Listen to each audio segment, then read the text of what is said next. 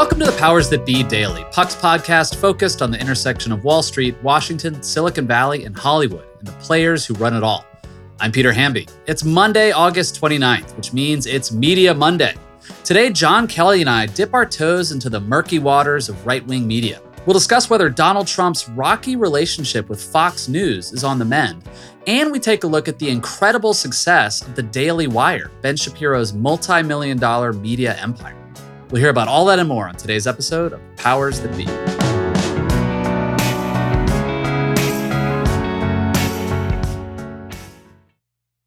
Are you tired of sleeping hotter than hell? I sure am. I sleep hot.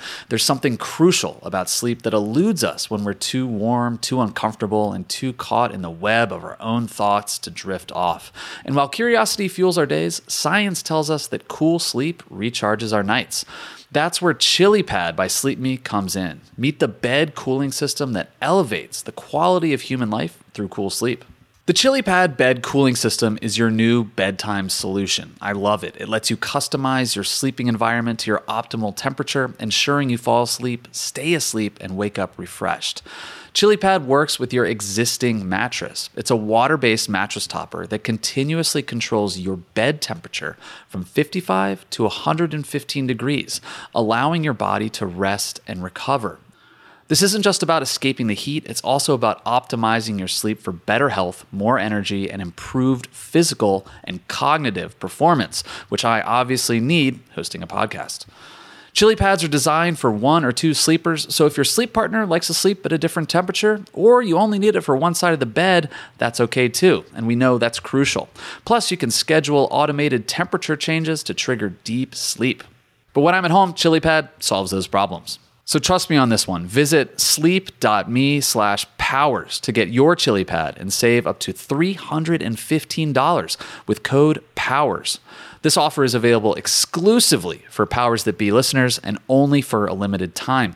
Order it today with free shipping and try it out for 30 days. You can return it for free if you don't like it with their sleep trial. Visit www.sleep.me/powers because you're not just investing in better sleep, you're creating a better life. Happy Monday, everybody. Welcome to the last few days of August. I'm joined today, as I am every Monday, by John Kelly. John, September is approaching. Are you going to be lining up for a pumpkin spice latte immediately on September 1st? You know, I used to be into the pumpkin apple spice drink thing years ago in my youth. Can't quite handle it now. My dad has kind of a rule around this with sports. Like, he's not really ready to watch NFL until the World Series is over. I don't abide by that because I love college football, but I feel like October is really when fall begins. Anyway. Yeah, I'm with you. I've been soaking up Hard Knocks. I'm not sure if you are into the Lions, but man, that Dan Campbell is one legit old school meathead. I don't think I've seen anything like in a long time. For people out there watching Hard Knocks, they're doing the Detroit Lions and, you know, they suck, but they're trying to rebuild with this guy, Dan Campbell. I have a great conversation piece for sports heads, which is Dan Campbell a doofus meathead or a genius? And I don't know. I think it's the former, but he's pretty charming in the show. But Hard Knocks always does that. They're good at building characters. It is the former, and Aaron Glenn and Deuce Staley are certainly the stars of this one. Yeah, no, Dan Campbell, if you need anyone to like bang their head through a wall, call that guy. He seems ready, willing, and able. Yeah, he reminds me of like the 2022 version of Latimer from The Program, if anyone remembers that 90s movie. Most people probably don't. Anyway, I want to change subjects drastically and talk about Donald Trump's relationship with Fox News, which has been up and down over the years. You know, back when he was running for president, 2015, Rupert Murdoch and the gang weren't about it. Then they had to become about it. And, now that Trump's out, there's been like these signals here and there that, you know, the Murdoch empire is trying to move away from Donald Trump. I mean, I feel like we've seen a bunch of editorials and covers in the New York Post, basically like telling Trump to go away. There was a really interesting piece, I've mentioned this on the podcast before, in the New Yorker by Dexter Filkins about Ron DeSantis. And it sort of made the case that Fox was sort of trying to puff up DeSantis now that Trump is out of office. And that New Yorker piece says that in the year after the presidential election in 2020, Fox News producers asked Ron DeSantis to appear at least 110 times on Fox News. And he agreed at least 34 times. And obviously, every time DeSantis goes on Fox, it's a circle jerk. But now Tara Palmieri has a piece out for Puck.News about Trump sort of rekindling his relationship with Fox based on the Mar-a-Lago raid, which, turned conservative media into overdrive. Fox News immediately started defending Donald Trump. What do you think about that? I mean, I don't know. How would you define the relationship, John, between Trump and Fox at this point? I would say it's actually in the pre-rekindle phase. I think that after Trump, like any, madman, sort of viewed his election loss and the fallout from January 6th as not through the misbehaviors of his own self, but as the disloyalty of the people around him. And he blamed others, and I think he blamed Fox. And it did seem for a number of months in early 21 that there was going to be a clean break here. Trump had been deplatformed finally from Twitter and Facebook. He was no longer the coin of the realm. It actually kind of seemed like he was going to go away, and he didn't have his vice grip on the, sort of psychological panic button of the right and certainly of part of the left. He disappeared off of Fox. That was how many people sort of registered it, that he was no longer calling in to Judge Jeanine. He wasn't calling into Ducey in the morning. He wasn't calling into Hannity. And from Tara's reporting, Trump, he was pissed about this. This was some form of disloyalty. And now that he became instantly in demand again, I mean, the Mar-a-Lago raid, it made him infinitely a bigger get, to put it in the language of cable, than any Ron DeSantis or critical race theory story imaginable. In one telling incident from that Tara mentioned in the story, Fox anchors were beseeching him, Mr. Trump, President Trump, call in, we'll open the phone lines. I mean, this is crazy that this is happening, but they really were saying this in air. And he didn't do it. And he wouldn't do it. And I think he gave a comment to a FoxNews.com reporter. But part of it is, of course, that Trump has to be very careful with what he says now, given his legal exposure. But part of it also is retaliation, that he's pissed that these guys tried to turn their heel on him. So Trump's view on this, like, any 8 or 9-year-old is, so that's what you did to me, here's what I'm going to do to you. And like most of the exchanges he's had with Fox News in the past, inevitably they sort of need each other and want each other. And I do think at some point this will end with a big fat wet one between those two sides. Yeah, probably. As a former digital reporter at CNN and former embed, I love the fact that this journalist, Brooke Singman, just got the interview, because I know from being inside these TV networks, it makes everyone so cranky. And I guarantee you that like all the reporters, Hannity, Ducey, whatever, like were calling executives being like, why didn't I get the interview? And it's like, you didn't get the interview. Like, we don't hand them out. Like, she got it on her for whatever reason. She got it and you didn't. I love that stuff. It's very fun for me. You can picture the Elmer Fudd smoke coming out of their ears, and probably like threatening this person that they'd made some mistake that was going to mess up everything and blah, blah, blah. Yeah. Well, Brooke, I hope you had a cocktail that night. Good for you. But one thing also, though, on the talent front, though, is Hannity. Sean Hannity was basically like one of Trump's biggest advisors, like in his presidency and throughout the turmoil during the 2020 election and the outcome there with Joe Biden winning. And now Trump is going around, according to Tara, saying, Hannity's turned on me. He doesn't like me anymore. Fox denies that. Hannity denies that. But basically, Hannity is saying the party has moved on from Donald Trump. Whether that's true or not, I think it gets to what you were just saying. Like, I don't think Fox can move on from Donald Trump necessarily. He owns the party.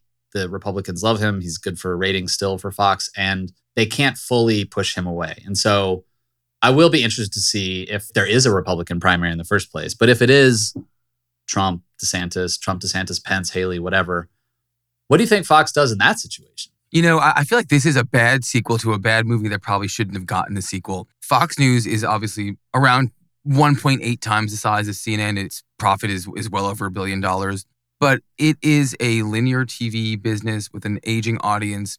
Trump is a late 70s something potential presidential candidate. There is not a long-term plan here on either side. And so I do think that Fox News will quickly capitulate to whatever Trump and his team deem necessary in terms of coverage. And I wouldn't be surprised if, in an almost like Biden from the basement way, if he does run in 24, I think there will be some speeches, but I think a lot of it will be like call-ins from the basement at Mar-a-Lago or call-ins from the dining room. And I think Fox will be happy to play that game. And it's important to remember, by the way, like the original sin of this feud between Trump and Fox, it isn't anything more material than the fact that Fox called Arizona for Biden earlier than other networks. Arizona obviously went for Biden, but Trump's fury stems from that, which he felt was a sort of, preemptive nuking of his campaign, when obviously that's far from the case. So he wants to litigate old horror stories. I don't know if it's in Fox's long-term best interest to air them, but I'm sure that it will. Fox is also caught between wanting to appease and appeal, the red meat Republican base, while also having to have a foot in both traditional media when it comes to just like legacy advertising and whatever their carrier fees are, but also like they have to abide by certain standards. Dominion is suing Fox for $1.6 billion because you can't just go on TV and make up lies. There are probably digital creators and meme lords and podcast hosts out there on the right who feel like they can say whatever and get away with it. But if you're Fox and you're this towering media empire, you have to be beholden to some kind of legal standards and practices. As much as people think they're off the rails and off the ledge, especially with Tucker Carlson, they can't outright lie and defame people. John, when we come back, we're going to talk about the other conservative media empire out there, Ben Shapiro's Daily Wire.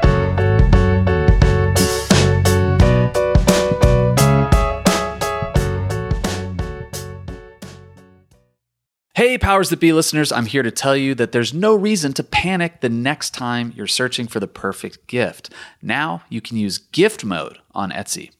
Gift mode on Etsy takes the stress out of gifting so you can find the perfect item for anyone and any occasion. It's easy. Just tap or click gift mode on your Etsy app or Etsy.com. Then answer a few short questions about who you're shopping for and what they like. And gift mode instantly gives you a curated list of gift ideas based on hundreds of personas. I use Etsy all the time and have for years. I bought my brother some artwork. I bought my wife some jewelry. I even bought a rug for our living room on Etsy. I love it. But there's a lot of pressure around gifting. I usually have a hard time thinking of gift ideas for friends and family members around the holidays or birthdays in my life. And sometimes I get super stressed trying to find the perfect thing.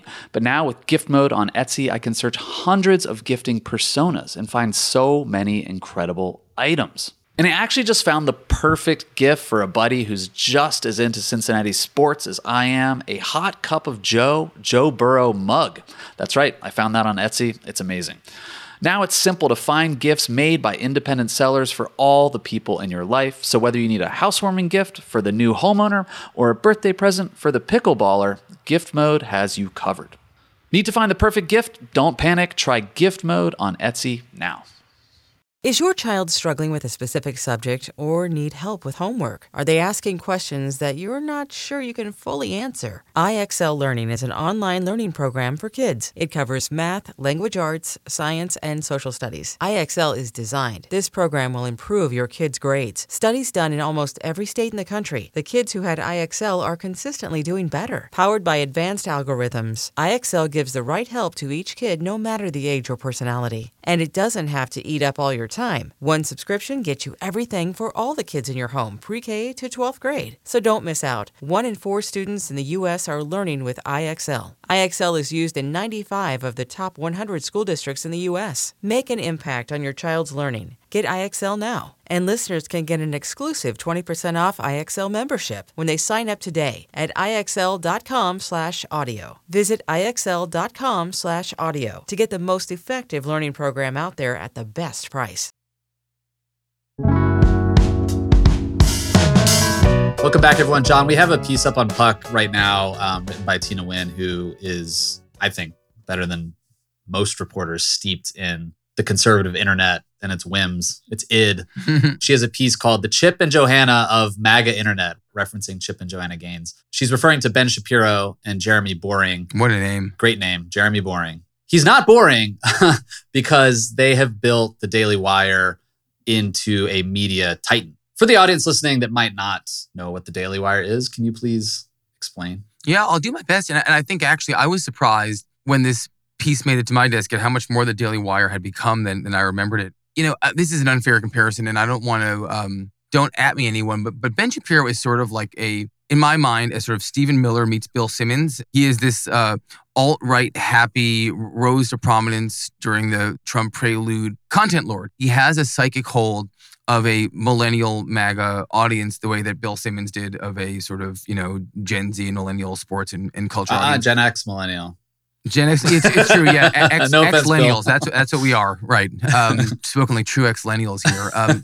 But the Daily Wire was this content farm that they created of culture war adjacent work from what they felt was an underrepresented point of view. So it was like a much more tolerable Breitbart, maybe. And over the course of years, it has mushroomed into a streaming service. There was Daily Wire Plus, which has like approaching 1 million subscribers paying between $8 and $14 a month. And they've also mushroomed into a consumer packaged goods company. There is now a line of Jeremy's razors. It's an intentional knockoff of Harry's razors, which stopped advertising with them to help the modern anti-woke man groom himself. I'm sure there's some sort of like Paul Bunyan type of machismo angle there. But anyway, lo and behold, this is the number that struck me. Their revenue, they report, it's a private company, so we can only go by what they disclose about their internal accounting, is $180 million a year.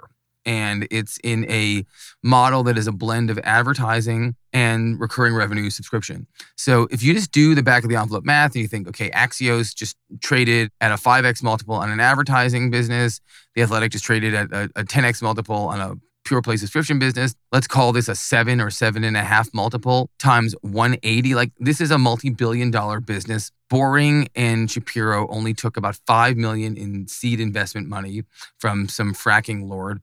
So they are, if you do the back of the envelope math, very, very wealthy, not just on paper now. And they're reinvesting it to make more content for children whose parents are fearful of an insidious liberal agenda. From a cultural, political standpoint, I think it's potentially slightly frightening. But from a business standpoint, it's really fascinating because you see how the culture wars are becoming a lifestyle business. The same way that like Nike wants to sponsor Colin Kaepernick because of what he's endured for his own bravery and ability to say what's on his mind, even when it was incredibly unpopular in the NFL and the culture at large. There's also not just a view, but a business reality on the right that people will make CPG purchasing decisions based on the fact that they're anti-woke. Man, I have so many thoughts on this. One, I spend a lot of my mornings going through YouTube, looking for clips for my Snapchat show and just watching like raw video of Biden speeches and whatnot. But because I spend so much time on YouTube looking for things political, I am bombarded with pre-roll ads from the Daily Wire. Their marketing and user acquisition strategy is really sophisticated. Because I get those kind of pre-roll ads, I often get like conservative stuff, like entire products to sell to that universe, like survival goods or dog food for conservatives, like things like that. There's a whole world out there. But the official elite conversation about media is very like inward looking, and it focuses on the same things, like the top tier newspapers, Times Post, Wall Street Journal, Politico, maybe CNN, Fox, MSNBC, the networks. The whole conservative podcast and media world has left that mainstream universe behind, and not just in like an ideological way, but like in terms of sheer numbers. I just pulled up like on Spotify, like the top news and politics podcasts. You got The Daily, you've got NPR up first, The Journal, Powers That Be will be in here pretty soon, I'm sure.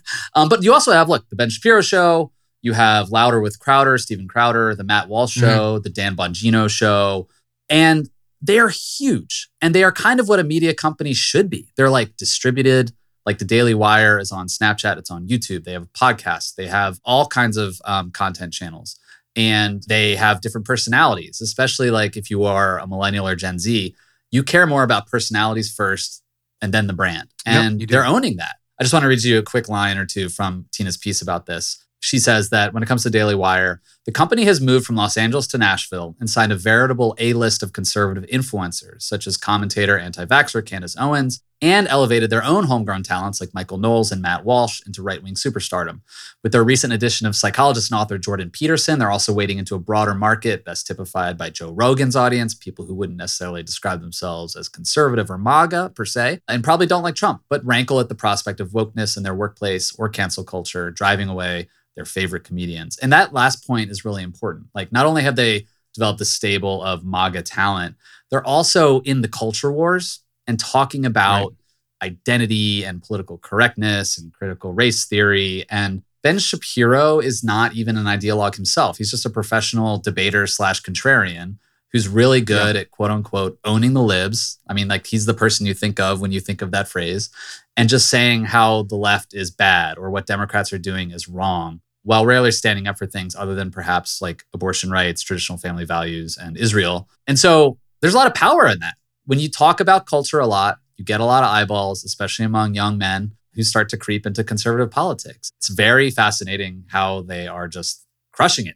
They're just totally crushing it. Yeah. Shapiro's built a business by going outside of politics here. Obviously, he's deeply political, but the issues that they prey on here are like a lot softer and fuzzier than any sort of policy issue. It is a lot of like soft political sort of NIMBYism. Like, don't let these liberals tell you what to do. Don't let them tell you that the way that you live your life is wrong. One other funny thing that this company made me sort of come to grips with is so much of the infrastructure on the right for generations has been really patronage funded and money losing. When you think of the Koch network, these are large donor infrastructure networks that are trying to inculcate young people to be part of the cause. This was a largely money losing enterprise to bring people into the, the sort of broader Reagan tent. And what we're seeing in the Daily Wire is that actually it can be a very profitable business and it's entertainment. And unlike these old like Kirk Cameron movies that I feel like people our age used to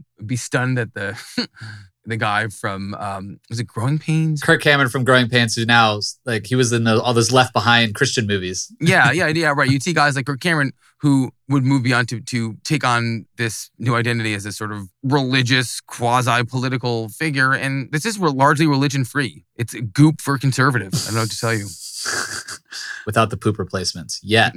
Yeah, right. Look, as someone who's been to a bunch of Turning Point USA conferences and a bunch of CPACs, a reason that the right is finding some success among young people on the internet is it's just more fun. It's more fun to talk about culture wars. When I was coming up, Obama was cool. And like rappers were like name dropping Obama in their songs and stuff. And like now, like, the Dems are perceived as kind of an old, boring, like neoliberal party. Conservatives are the rabble-rousers and the contrarians and the people, who know how to have fun in a way that might not be fun for you and I or people listening. But like they get pretty rowdy at their events and they're good at dropping memes. And I guess I just see this being steeped in young people world that I can understand their appeal, which is related to Trump's appeal, which is making politics about culture and entertainment rather than substance and getting into politics and governing for the right reasons. John, I'll leave you with one quick story. I think it was like 2017, but I was out here in LA filming one of my episodes for Good Luck America. We did a whole episode on this whole like conservative media, and the Daily Wire at the time was based in LA. My camera crew and I went over to their office, and even then I was impressed at the machinery. I mean, it was like a really nice office.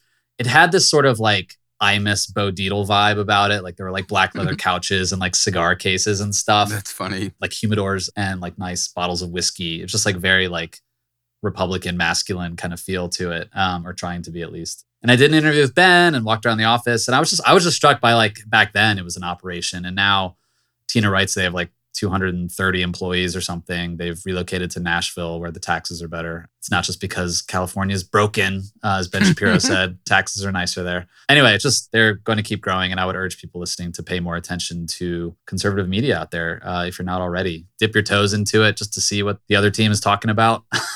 I guarantee you it will surprise you. It's an impressive operation. These guys aren't fucking around. They are not fucking around. All right, John, have a good week, man. All right, you too, man. Talk to you later. Thanks so much for listening to another episode of The Powers That Be. As a reminder, The Powers That Be is the official podcast of Puck. We'd like to thank Ben Landy, Liz Goff, and Alex Bigler for their editorial and production guidance. If you like what you hear, please share with a friend. It really helps us keep delivering the inside scoop that only Puck can offer. Follow us on Twitter at Puck News. I'm Peter Hamby. See you tomorrow. This has been a presentation of Cadence 13 Studios. Please listen, rate, review, and follow all episodes wherever you get your podcasts. The Powers That Be Daily is executive produced by John Kelly, co-founder of Puck, and Chris Corcoran, chief content officer and founding partner of Cadence 13.